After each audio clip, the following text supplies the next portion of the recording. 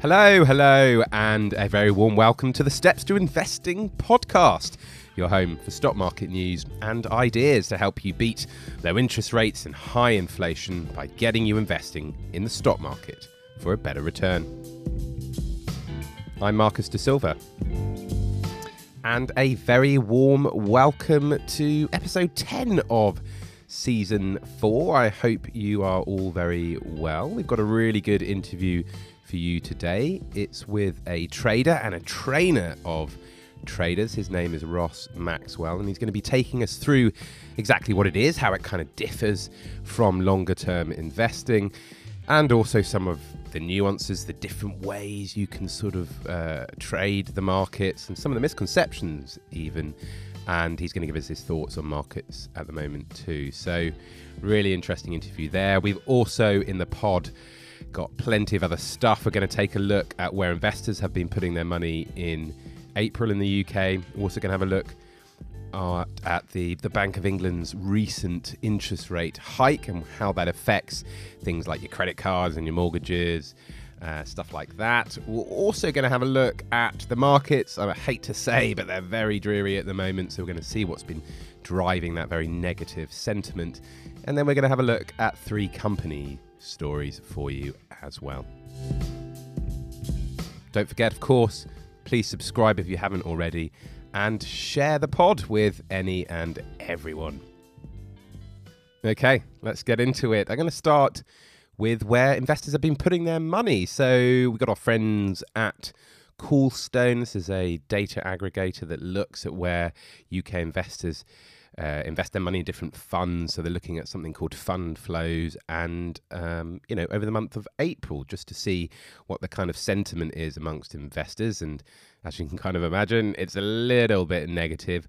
I think there was a bit of a surprise in this, though. So in particular, UK-focused funds, so the funds that are investing in shares across all sorts of companies, actually, small, medium and larger-sized companies, have been absolutely hammered. A record £836 million of money, net money, had left those types of strategies, which means when you look all the way back to 2015, there's been no net new money in UK-focused funds since then. So, there was reasons for that. Over the years, there has been reasons for that. The Brexit uncertainty created a bit of negative sentiment around UK funds. We then, of course, had COVID. But really now, given that, the markets are concentrated on companies that should really be doing better in the current environment, I think it's surprised people a little bit to see just how negative the sentiment is on UK-focused funds. And I think the big problem has actually been in the Chancellor's response to inflation. The measures have generally been seen as too weak and too narrow, really, to help anyone in any big way. So when you take that and the squeeze that's having on UK households and their ability to spend, on top of the fact then that because of higher inflation and interest rate rises, it may tip the economy into a recession, which of course creates a lot of uncertainties, and that tax rises have also come through in the new tax year. It's just all very negative on the consumer's appetite and ability to spend in the economy. So this is why they think there's been such a sort of big outflow from UK-focused funds. And it also explains why that selling, I did say across the board, but really it's been concentrated in the smaller and mid-sized businesses. And it, so that sort of explanation makes sense given that, because smaller and mid-sized businesses tend to be more exposed to an economic downturn as well, and they're more domestically focused. So that's not great. There's also been some selling in a lot of North American and technology funds. The two are kind of linked. There's a lot of technology businesses in North American markets. And, in those parts of the market, those what they call higher growth parts of the market, have been particularly affected because of the rising rate environment and the fact that affects investors' calculation of how valuable those companies are. So that makes sense there. And Europe has also not been great, and that's obviously to do with the uncertainties created by the terrible war in Ukraine. Where has been popular? Well, funds that focus on income from shares, really. So as those higher growth kind of companies have been less popular, where has been more popular has been companies that have more reasonable valuations. So when you look at their share prices relative to other things like assets and things like that in the business, the companies that are reasonably valued tend to be a bit more favoured in this environment. They seem to be a bit less exposed to big falls in the market, but also companies that are sort of higher quality cash generative businesses as well, which is where income strategies tend to be focused, and those are generally being seen as being a bit more popular in this kind of rising rate environment, and one where economies are potentially threatened by recession. Also being quite popular, ESG strategies as well, which are now having spent a few years in the mainstream, really beginning to present themselves as quite resilient, really, to flows when there's been sort of changes, swings in sentiment in the market. So, interesting stuff there, and just a bit sort of disappointing again, I think, for the UK focused funds. All right, let's get on to the cost of living crisis and inflation and sort of how the central bank, the Bank of England, is dealing with this. And we heard from them last week. Obviously a bit concerned. They've raised the base rate another quarter point to 1%, which is the highest since 2009 when we were in the midst of the global financial crisis. They've also said that inflation is going to hit 10%, double digits, and that's the highest since 1982, before I was born, so that's not great. Seems like they're accepting that they may just have to tip the economy into a recession. They've got to deal with inflation, so rates could go higher. So we wanted to have a little look at how that might impact people. We had a look at mortgages, credit cards, and savings. And I think for mortgages, the banks won't waste any time there, really. They will pass on rises quite quickly. Indeed, Halifax had a bit of a faux pas. They announced their rise before the bank's decision had even made its way to the newswires. So, a bit embarrassing there. But basically, if you're on a standard variable rate mortgage, or you're one of the 850,000 people on a tracker, your costs are going to rise. And to give you an idea, if you are on a £300,000 mortgage over 25 years and it's a repayment mortgage, then you will see payments shoot up by about £40 a month. Quite a few mortgage holders, though, are on fixed rate, which is great. It withstands those rises for a while, but still 1.5 million people will see those expire this year. So, if you're on a tracker, it gradually goes up.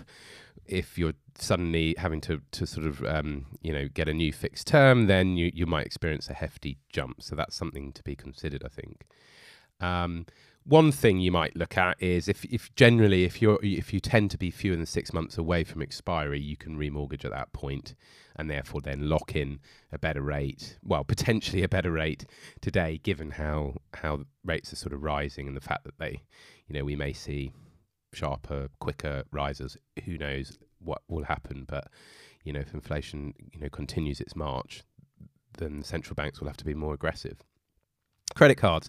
Now, these can seem a bit more detached from what's going on with the base rate, given that base rate is 1%. The average credit card rate is, I think, around 18%.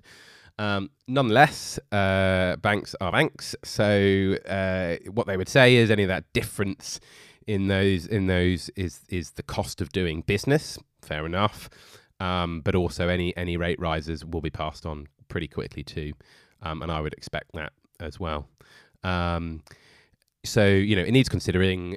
Lots of us are using credit cards. Apparently 800 million was loaded onto plastic in March alone. So quite a lot of us are using them. And actually, more worryingly, the Money Advice Trust found that 1 in 4 of us were using cards for essential bills as well. So people are really struggling in this cost of living crisis. And so I think it needs to be considered when you're thinking about those rates on expensive credit cards. If you're looking for better deals, Money Saving Expert has a credit card eligibility tool that won't do a full credit check as well. So it might be a good thing to look out there. Savings, you would have thought savers would be sort of pleased in this environment, but banks are slow in this area to pass on any of those increases. So they're enjoying a little bit of juicier profits from these, what they call the net interest margins that they receive from rates and what they offer. So they've been a bit slow to pass these on, but we are beginning to see that sort of coming through. The other reason actually is there are a lot of lockdown savers, which means we've given so much cash to banks, they don't need to fall over each other to sort of attract deposits, which is part of the reason why they're not being overly competitive, and we're only just sort of seeing some of those coming through. I mean, all of this to me screams out you should be investing any of that spare cash, but we'll continue to bang that drum, I think. Suggestion here might be that some of the newbies, what they call the challenger banks, Metro Bank's a good example there, Starling's another one, they are trying to sort of grow their books and get lots of customers on board. So having a look at some of those might be good. We might begin to see actually a bit of a divergence between some of those rates that are offered. So there's some 1 year fixed rate accounts that are around 2%. So much better than it was. Moneyfax is quite good, I think, when you're looking for decent rates across the market. So go and check them out. Okay, markets, and it's not great time in markets at the moment, I've got to be honest. So the broader view, the global view really across markets is this picture of rapidly rising inflation, which is meaning that central banks are going, we need to tackle this, so we're going to start slamming those interest rates higher, which then poses a risk to economies. It basically puts the brakes on growth and has the potential, a fairly large potential, to tip them into a recession. So that's the general order of where things are at the moment. It's creating a lot of worry. It's creating negative sentiment in areas of the market that are sensitive to rate rises, which is why technology, having sort of risen a bit from the doldrums, has sort of wandered back into its slump again, which is not great. And you can see evidence for this if we look at the tech-heavy NASDAQ index in the US. Its peak was on the 19th of November last year at just over 16,000 points. Today, just 6 months later, it sits at around 12,300 points. So not great. Similar story for Hong Kong's Hang Seng Tech Index 2, down more than 30% this year. There's also other growth-sensitive assets as well that have been falling too. Good example would be the Australian and New Zealand dollars. Geopolitics is also adding to some of the concerns. Of course, the Ukrainian war is raging on, and Putin shows no sign yet of backing down, threatening security across the European bloc, and of course the supply of energy and other commodities as well. It looks like the situation is only going to become more tense, unfortunately. Finland and Sweden seem weeks away from a formal application to NATO, the defence alliance, and if they join, it would double the NATO border with Russia, which is clearly going to incense Putin, given that one of his strategic aims for invading Ukraine was to prevent more of NATO on his border. So it's obviously had an opposite effect. There's that, which is unpleasant, and then of course in China there's quite a lot of lengthy lockdowns which are continuing. Nomura, which is a big Japanese bank, they estimated that 41 cities in China are under lockdown at the moment. That represents around 30% of its GDP. And what this does, given it's a big sort of manufacturing hub for much of the world, is it's needling the supply chain issues that we've been having a little bit, this sort of the sleepy supply chains out of the back of COVID, and that's adding cost pressures and stoking inflation further. So this is why we're seeing this kind of punchy inflation. It's kind of coming at us from a few different ways, and it's all to do with the cost push kind of inflation coming through there. So onto the UK specifically, we mentioned that we heard from the Bank of England that inflation could hit 10%, particularly due to energy prices, and that the economy will likely slide into recession this year. And we did see a bit of that actually. We saw that in March that the economy had contracted 0.1% as well. So for it to be a recession, you need 2 consecutive quarters of contraction. So, we'll see how that sort of plays out, really. The governor, Andrew Bailey, said he appreciated this is not going to help, raising rates is not going to help household incomes. He appreciates the cost of living crisis, but they've got to control inflation before it kind of gets out of control. That's the real fear, is that this sort of spirals away from them. So, but what they will do is they've got this, following the big money printing programs, which basically bought loads of government bonds. £875 billion worth of government bonds are held at the Bank of England. UK government bonds are held at the Bank of England.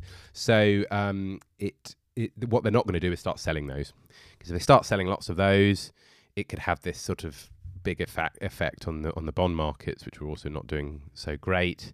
You'll see prices drop, basically, which means yields will rise, because they kind of move in opposite directions, and therefore the lending costs, of businesses who want to raise capital through issuing bonds would suddenly rise. So that was going to further sort of add to the economic pain. So that was, not great there. And then we've seen some turmoil in cryptocurrencies. I think that's been quite interesting. Terra USD has been plunging this week. It's what they call a stable coin. So these are pegged to the value of more traditional assets. In this case, the US dollar, I think it is. So that's not great. Ether is down 20% since yesterday. Bitcoin is down 20% over the past 5 days. So just sort of a bit rubbish, really. And the reason is inflation, interest rates, and the end of sort of this era of cheap money is, and also tech being pretty unpopular, all sort of reasons that are dragging down cryptos here. It also pours pretty ice cold water on the idea that cryptos could be this form of digital gold. So gold has traditionally been seen as an asset that's quite good in an inflationary environment, and they kind of, what people were thinking was, well, cryptos are kind of going to be this digital version of it, and definitely not the case. The only way in which we know whether an asset is good for these things is through history, really, and what they historically tend to do, and this is not going to be great for that kind of proof. There's also been a lot of worries, I think, for cryptos around regulation. We saw China stop Bitcoin trading and mining. We saw UK banks block access to exchanges, and the regulator here blacklist the biggest crypto exchange, Binance. The IMF waded into the argument as well and said that it could create lots of instability in economies if they're overly using or relying on cryptos. Even Trump came out and said they're a scam. So there's all sorts of things that have been just a bit more negative, which is why cryptos have not been great, particularly this year. All in all, over the fortnight, the S&P 500 is down 8.22%. The FTSE 100 is down 4.65%. The Nikkei 225, that's over in Japan, is down 4.09%. And the Stock 600 Europe's index is down 6.42%. All right, let's get on to some company stories before we have our interview with Ross. And I'm going to start with Hargreaves Lansdown. You may know it. It is the UK's premier online stockbroker. It's pretty massive now. It had a very good year last year.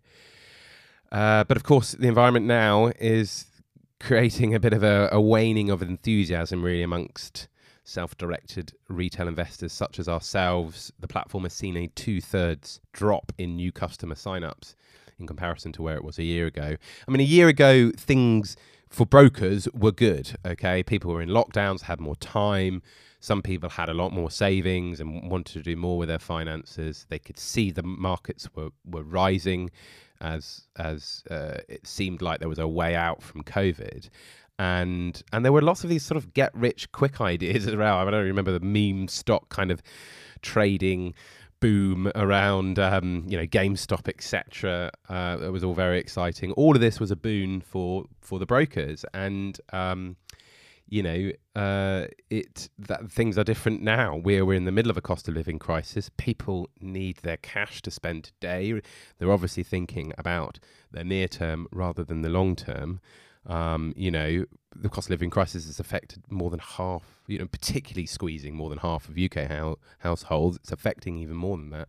So I think it's sort of understandable as to why not so many people are so focused on long-term investing. And indeed, in Q1 of this year, quarter one tends to be quite good prior to the tax year end. It's quite a good time to go out with marketing messages around, use your ISA allowance up, get investing, open an account. Come on, guys. This time wasn't so good, and I think we saw that as well. There was definitely a lot less sort of activity this quarter than there had been the previous quarter. Still, it's got 1.7 million clients, so it is by far the biggest online stockbroker in the UK. So it's not all bad. Next up, Saudi Aramco. So this is the oil company that's sort of mainly state-owned, but now is sort of a public company too, of Saudi Arabia, and it has obviously vast assets sitting underneath the soil there, and it's overtaken Apple to become the world's most valuable company. So they've sort of had diverging fortunes, really. It's hit a record total value of around $2.43 trillion. So it's overtaken the tech giant at $2.37 trillion. And the diverging fortunes come from the fact that we've seen oil prices rising and the tech sector massively falling, really. So they've gone in opposite directions, and Apple has lost its top spot. Early in this year, Apple became the first ever company to reach a valuation of $3 trillion. But, with concerns around inflation, Fed tightening and all that kind of stuff, and the sell-off in tech, the iPhone maker has been dragged down and slumped 5% yesterday, shedding nearly 20% off its March high. Although the Fed's tightening path does, post a risk to more debt-dependent kind of stocks in the tech sector, it's kind of unfairly punished a lot of the bigger stalwarts. And I think that's what's quite interesting about the moves in tech, really. When you look at companies like Apple and Microsoft, these are solid, mega-sized businesses that are very entrenched, very cash generative. They are not, highly valued sort of tech kind of companies that are sort of emerging and trying all sorts of new things. The whole industry has matured. So it does seem, like they are sort of getting punished in a way that that maybe is a bit unfair. So at some point does this present as a good contrarian trade, really? And because once inflation passes its peak and we start to see economic growth looking a little bit better, these sorts of stocks could look really attractive, attractively valued, and have the potential really to outperform as the tech sector kind of gets through this latest trough, really. So interesting stuff there. Final story, I just thought just a couple of ride sharing companies, really. Uber and Lyft seem to be having a tough time recently. Both of their share prices have pretty much halved over the past month. And we saw some earnings. Uber did better than Lyft, but what we're seeing is sort of like inflation in worker pay. It's eating into profits. It's also finding a shortage of drivers in particular as well. Some of them, because of COVID and the lack of work, sort of completely moved out of the sector. So they're kind of having problems trying to recruit. Uber is doing better because of Uber Eats, and of course that food delivery business did pretty well during the pandemic. And is actually now as big as what they call their mobility division, so just the sort of traditional kind of Uber business. But so that does put it in a bit of a better position than Lyft, who have had to just try and get drivers again, and in order to try and lure them in, they've had to sort of offer higher rates than they would probably like to. Just a couple of final stories there. Okay, let's move on to our interview with Ross. Now, as you've heard earlier in the podcast, there's been a lot of turmoil in the markets recently. The economy is definitely suffering under the effects of inflation and central bank moves to try and bring that under control. But volatility is not necessarily a bad thing in the markets when you're wishing to trade around some of these shorter term market moves. So understand a little bit more about this, about trading, and also what's going on in markets at the moment, and some of maybe the trading responses to those moves in the market at the moment. We've got a very experienced trader and a founder of a trading training company on the podcast today from Keyzone Traders. His name is Ross Maxwell. Ross, welcome. Hi, thanks for having me, Marcus. All right, Ross, let's start with you a little bit. How did you get involved in trading? So basically, straight from school, I moved into financial markets. I always had a desire to trade the financial markets from a young age. So from school, I moved into financial markets in 2001. Worked through the front office, into the front office, and got my first opportunity into trading, which was actually with South African futures and options. So I'm trading South African derivatives. That also then led to exposure in trading sort of FX, equities, and CFDs. But my main focus always remained with South African equity derivatives. So yeah, from a very young age, I really wanted to get into the financial markets, and that led me into the city of London, and that's where I very first started. Cool. I mean, what is it like on a trading floor? I mean, to sort of describe the experience and maybe what happens when what time you arrive at work and what you sort of do over the day.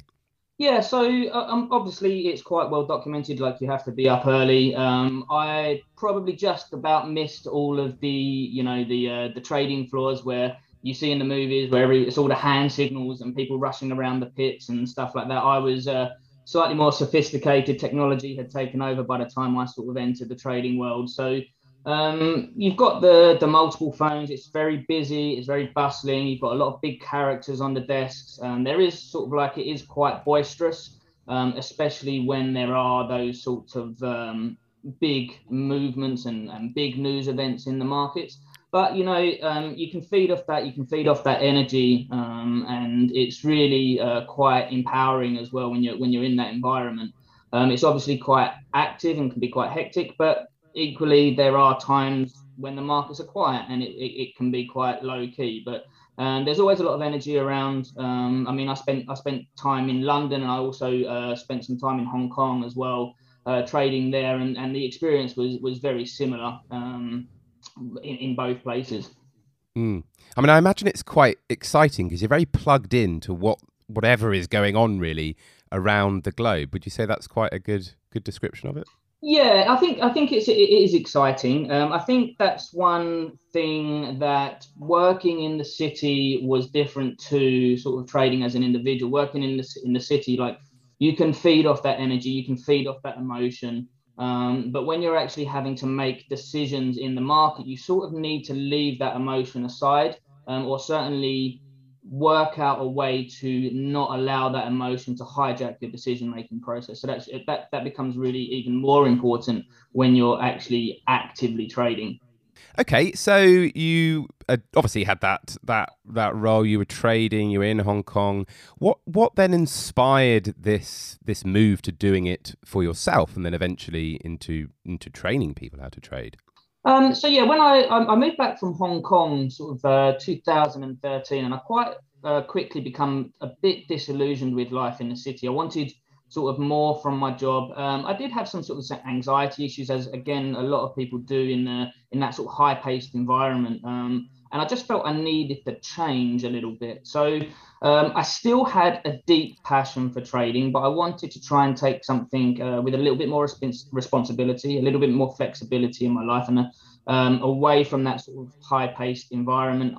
It's obviously also quite well known that in that environment, due to the pressures, due to getting up early in the morning, working late at night, and all the pressures that come with it, you can experience burnout. And I was young enough that I wanted to make that change. So um, I decided to leave the city, but as I said, I still had that sort of deep passion for trading. So I embarked on a journey to become a professional trader in my own right. So despite having more than a decade of experience trading the markets at that point, I still had to go through a period of re-education for teaching myself how to trade my own funds as opposed to trading for another firm.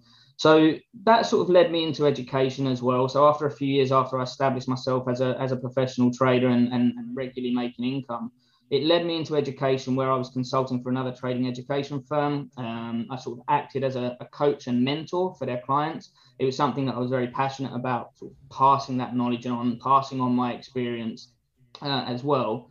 So after a few years with them, I wanted to put my own stamp on education. I had my own ideas. I wanted to get my own message out there.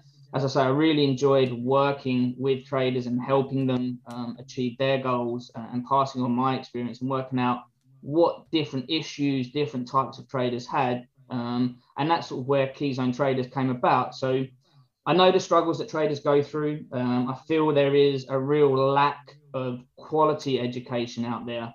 A lot of the education out there focuses on the wrong approach, teaching people strategy and telling them about the lavish lifestyles and stuff that they could have when the reality is different. So that doesn't mean it can't have a very positive impact on your life, but it needs to be done responsibly, which is why at Key Zone Traders, we teach our students the processes, risk control and mindset before we teach them strategy. And I think that's really the message that I wanted to get out there from Key Zone Traders. So yeah, from trying to take a bit of responsibility and more freedom in my life, and that passion to pass that knowledge on was how Key Zone Traders came about. All right, Ross, that's interesting stuff. Let's get on to trading itself. And first of all, I just wanted to sort of draw a line, a bit of a definition really, between trading and investing. How would you describe the differences between those two things? Sure. So I think, I mean, the differences are very subtle, but in a word in its most simple term, I would probably have to say risk, or even more simply, like risk to reward. When you are involved investing, it involves risk, and it involves the potential to lose money. But if done properly, it has the chance, obviously, to make you money. Now, when you are trading, you have to take on more risk, but obviously the potential to make money increases as well, or make higher returns increase as well. You have to. One of the biggest differences though between trading and investing is you need to remain more dynamic and flexible in your approach and your decision making between when you're trading over investing, and you're much more active in the decisions that you have to make. So you are required to make more decisions when you're trading. Now, ultimately, as I say, everything boils down to risk, your risk appetite, the stage in the life you're at, and your personal circumstances as to which one is right for you. But I would think probably the one bit of advice I would give around that is probably you have to educate yourself properly, especially when you're having to make more decisions, because obviously the more decisions you're making, it opens yourself up to more mistakes. So you really have to be educated properly to be able to make those informed decisions, even in high pressured environments as well. Okay, so you would say that it's a riskier endeavour than longer term investing, and it requires a bit of flexibility around the approach because there are a number of ways of trading these kind of instruments in the markets in a short term kind of fashion. Is that how would you describe it? Yeah, 100%. So yeah, you have to. It certainly is a riskier endeavor than investing. You're trading much more actively, therefore you're putting risk on the table more frequently. You're you will take more losses than if you're investing, and obviously with investing you take a longer term approach. So you can, if you invest properly, you can sit through periods of volatility, whereas if you're trading and you don't do it and you're not educated properly, that volatility can take you in and out of the markets, chop you in and out, and really do damage to your account and your risk if you don't have those proper risk controls in place. Okay, let's try and imagine then trading in its kind of application. Um, there's a few different kind of definitions, terms according to how you might trade. So you hear terms like a scalp trader or a day trader. Mhm. What do we mean by these kind of different approaches generally? So really, it's just the frequency of trading and the style of trading. So scalpers, for example, want to take advantage of very, very short, small movements in the market. So they're going to be in and out of the market like several times a day. Day traders will be trading. I mean, sometimes they will be trading a few times a day. Personally, even in my day trading strategies, I'm very patient, which is something that a skill set that I've built up, and I don't necessarily trade every day, but I never hold a position overnight. So every day when I sit down at my computer screens, I come in with like a fresh, clean mind and a fresh perspective on the markets. You then have your swing traders who are looking to hold positions for a longer period of time. It's depending on the style of swing trading, this is probably the closest type of trading to investing, where you're looking for longer term movements in the market. However, swing trading can also just be held over several, like one position can be held over several days, whereas obviously with investing, you're looking at holding positions for months, if not years, before liquidating that position. So Okay. it's really just talking about the frequency of trading, how long you're in the markets for each position as well. Okay, right. Okay. So there are different approaches depending on the sort of the volume of trades that you sort of want to put through, and how long you kind of want to hold those trades for. That's kind of how we kind of view those kind of different approaches. Yeah, and I think also one point to note on those Mm. different styles of trading as well is like each a person will be more accustomed or more inclined to trade different styles of trading depending on their personality. Like just because scalping may not suit your personality may mean that like a more sort of swing based trading system would be more suitable. And likewise, some people don't like holding positions for several days. They like to be in and out of the markets very quick. So a scalping or day trading strategy would be more suitable to them as an individual. Okay. Okay. Interesting. Right. So there's the sort of different ways in which we can approach it. You know, as a retail investor, a retail trader, sorry, learning about this, is it difficult to make money? It's a bit of a tricky one to answer, and I can probably sort of contradict myself in a little bit in what I say. So I would sit there and say, once you have the right skills, trading can and should be pretty straightforward. However, the journey to acquiring those skills is not necessarily as easy as a lot of the social media influencers will have you believe. So you have to educate yourself properly, and you have to set yourself realistic expectations. As with anything in life, anything that we learn, we need to educate properly. We need to build skills to be able to enter a marketplace which is full of professionals and make money. It doesn't mean to say that it's impossible to do so, but you just have to do it in an appropriate way. Um, Going into a marketplace full of career professionals and institutions that have spent billions of pounds, so to create an edge in the market. So it would be naive to think that you can just walk in and do it very simply. But if you educate yourself properly, then and you build the skill sets in a responsible manner, then trading can actually become fairly straightforward. As long as once you have your trade plan sort of in place, you just need to execute that plan. Okay, so as a retail trader, it is possible to do this stuff, but you do need to, be very realistic about the fact that there's a fair bit of education involved. This is you're up against career professionals who are doing this day in day out at enormous banks with a lot of resources. So it's not something to be taken lightly, but it is possible to learn the trade, and it is possible to make money out of strategies doing this. Yes, exactly. I mean, if you think about it, these career professionals that go into banks, they don't literally walk onto their trading desk and start trading the bank's funds straight away. They have a period of education as well to be given those funds. So when you're trading as a retail trader, it should be no different. And I mean, it's like any profession that you go into in life. It will require a period of education. And trading really is no different. It needs to be done responsibly, and also, going back to those expectations of what can be achieved as well. Like everyone will have different expectations and different goals. Some may just want like a side passive income to supplement a pension or to released burden of the increasing living standards. Others may want to take it as a full-time income, but from where you're starting to where you want to get to, that journey is going to look very different for everyone else. So it's important to realize as well that these sort of lavish lifestyles that a lot of people sort of profess on social media is not necessarily going to be achievable in a short period of time. It's not a get rich. This is not a get rich quick scheme. There's a high amount of risk involved, and you need to approach it responsibly. So I think that's important as well, to make sure that you educate yourself properly, just like these other professionals do that are part of the marketplace, because those are the people that you're competing against.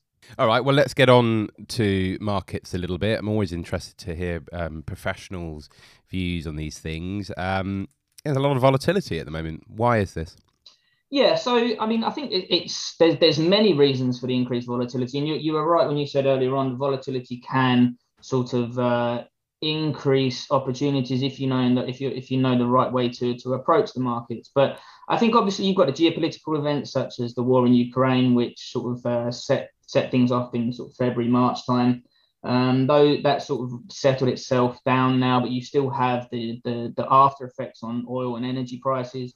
You've got the increase of living costs and energy prices on the retail space as well.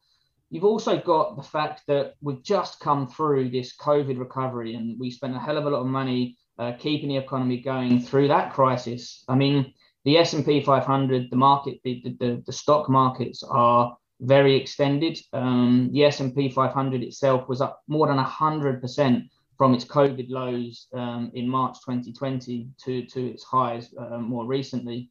You've then obviously got other issues like the inflationary issues at the moment. So the interest rates that are going up, which obviously increases the cost of borrowing. And you've got years of quantitative easing, which has all of this all together has created this uncertainty, which is leading to the volatility, because there's that uncertainty in the markets at the moment, and that in itself will lead to people maybe not panicking as such, but being more wary of a recession or correction base, which then leads them to take risk off the table, which then can create that volatility. Okay, and how does it feel when you're there in the markets as a trader and you see these periods of uncertainty coming along, and with it, therefore, asset price volatility?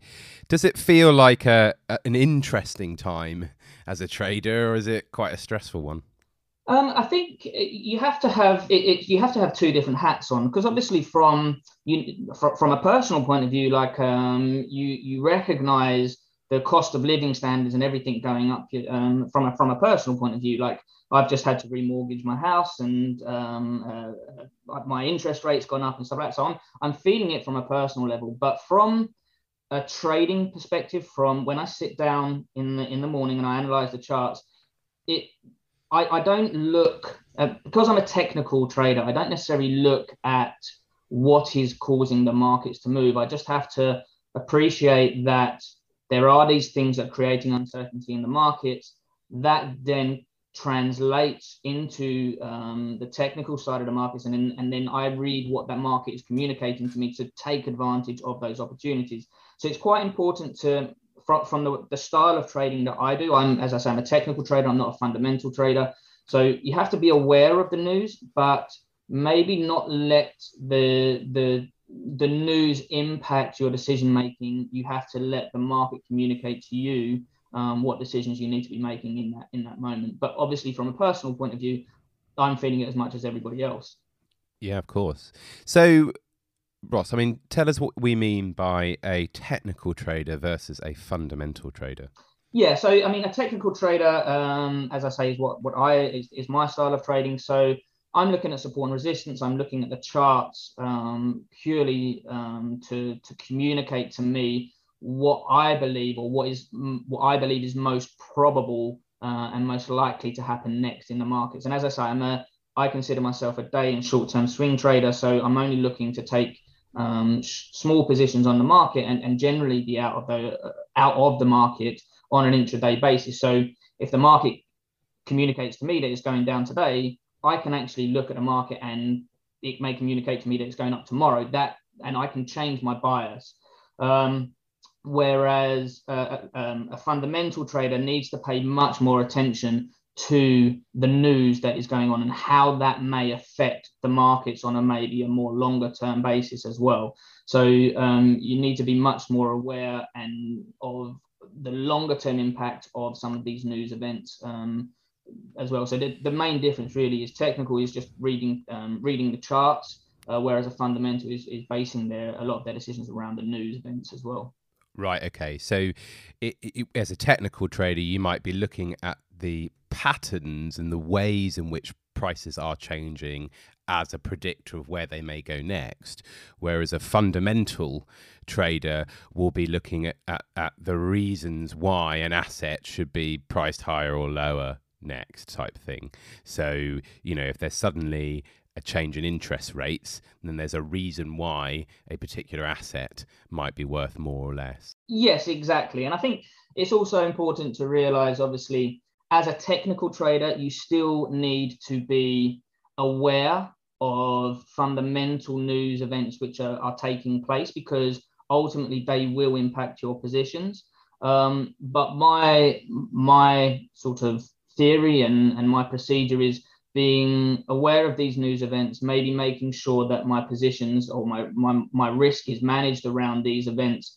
And then the reaction to those events will communicate to me what I believe the market's going to do next. But yeah, as you say, a fundamental trader will sit there and say, right, okay, interest rates are going up. How will that affect certain asset classes or certain instruments?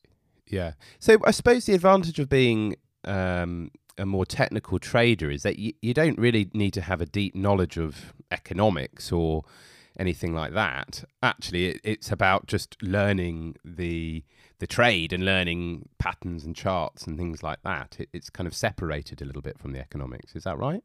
Yes, certainly from the style of trading that I do, that would be correct. And I think this is where there's sometimes a misconception that you have to have this deep understanding of economics, which can get quite entangled in various different factors and how that may impact different asset classes and stuff like that. And also, like, a lot of people believe that you need to be some sort of mathematical wizard to become a trader, which again is not necessarily true. You do obviously still have to develop those analytical skills, because you need to be able to read what the market is communicating to you, and you need to be able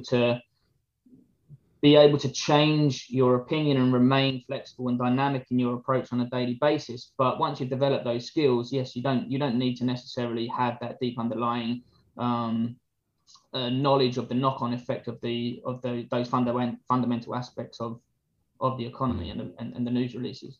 Mm. Are there many different patterns out there? I'm just sort of intrigued. In terms of strategies and stuff, I mean, there's many different approaches. You'll have people who just go off candlesticks, support and resistance. There's more mechanical strategies. There are so many different types of patterns out there, and I think again it comes down to education, whereby the market is saturated from a trade and education space with all these different patterns, all these different indicators and strategies and stuff. And the general retail trader goes in search for this sort of holy grail type pattern, like this one pattern that just works all the time, which it actually, if you just focus, it's that whole, the old saying goes, it's better to be the master of one than the jack of all trades. And trading should be the same, in terms of, if you just focus on a handful of patterns or a handful of strategies, and really focus and become expert on them, and improve your risk management techniques and knowledge of risk management strategies around those patterns, that's all you really need to become successful as a trader. Right. Okay. So it's about learning maybe a section of strategies, but learning them in depth, so that when they do come along and you recognise them, you can make sure that you protect your downside while still making a bit of money.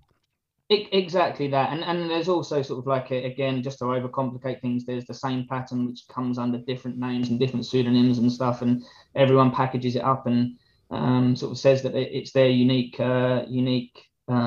pattern, but it really is just finding those. Again, it comes a bit down to trader profile, find out what patterns work with you, building those pattern recognition skills around those patterns, and then developing them to take advantage of them.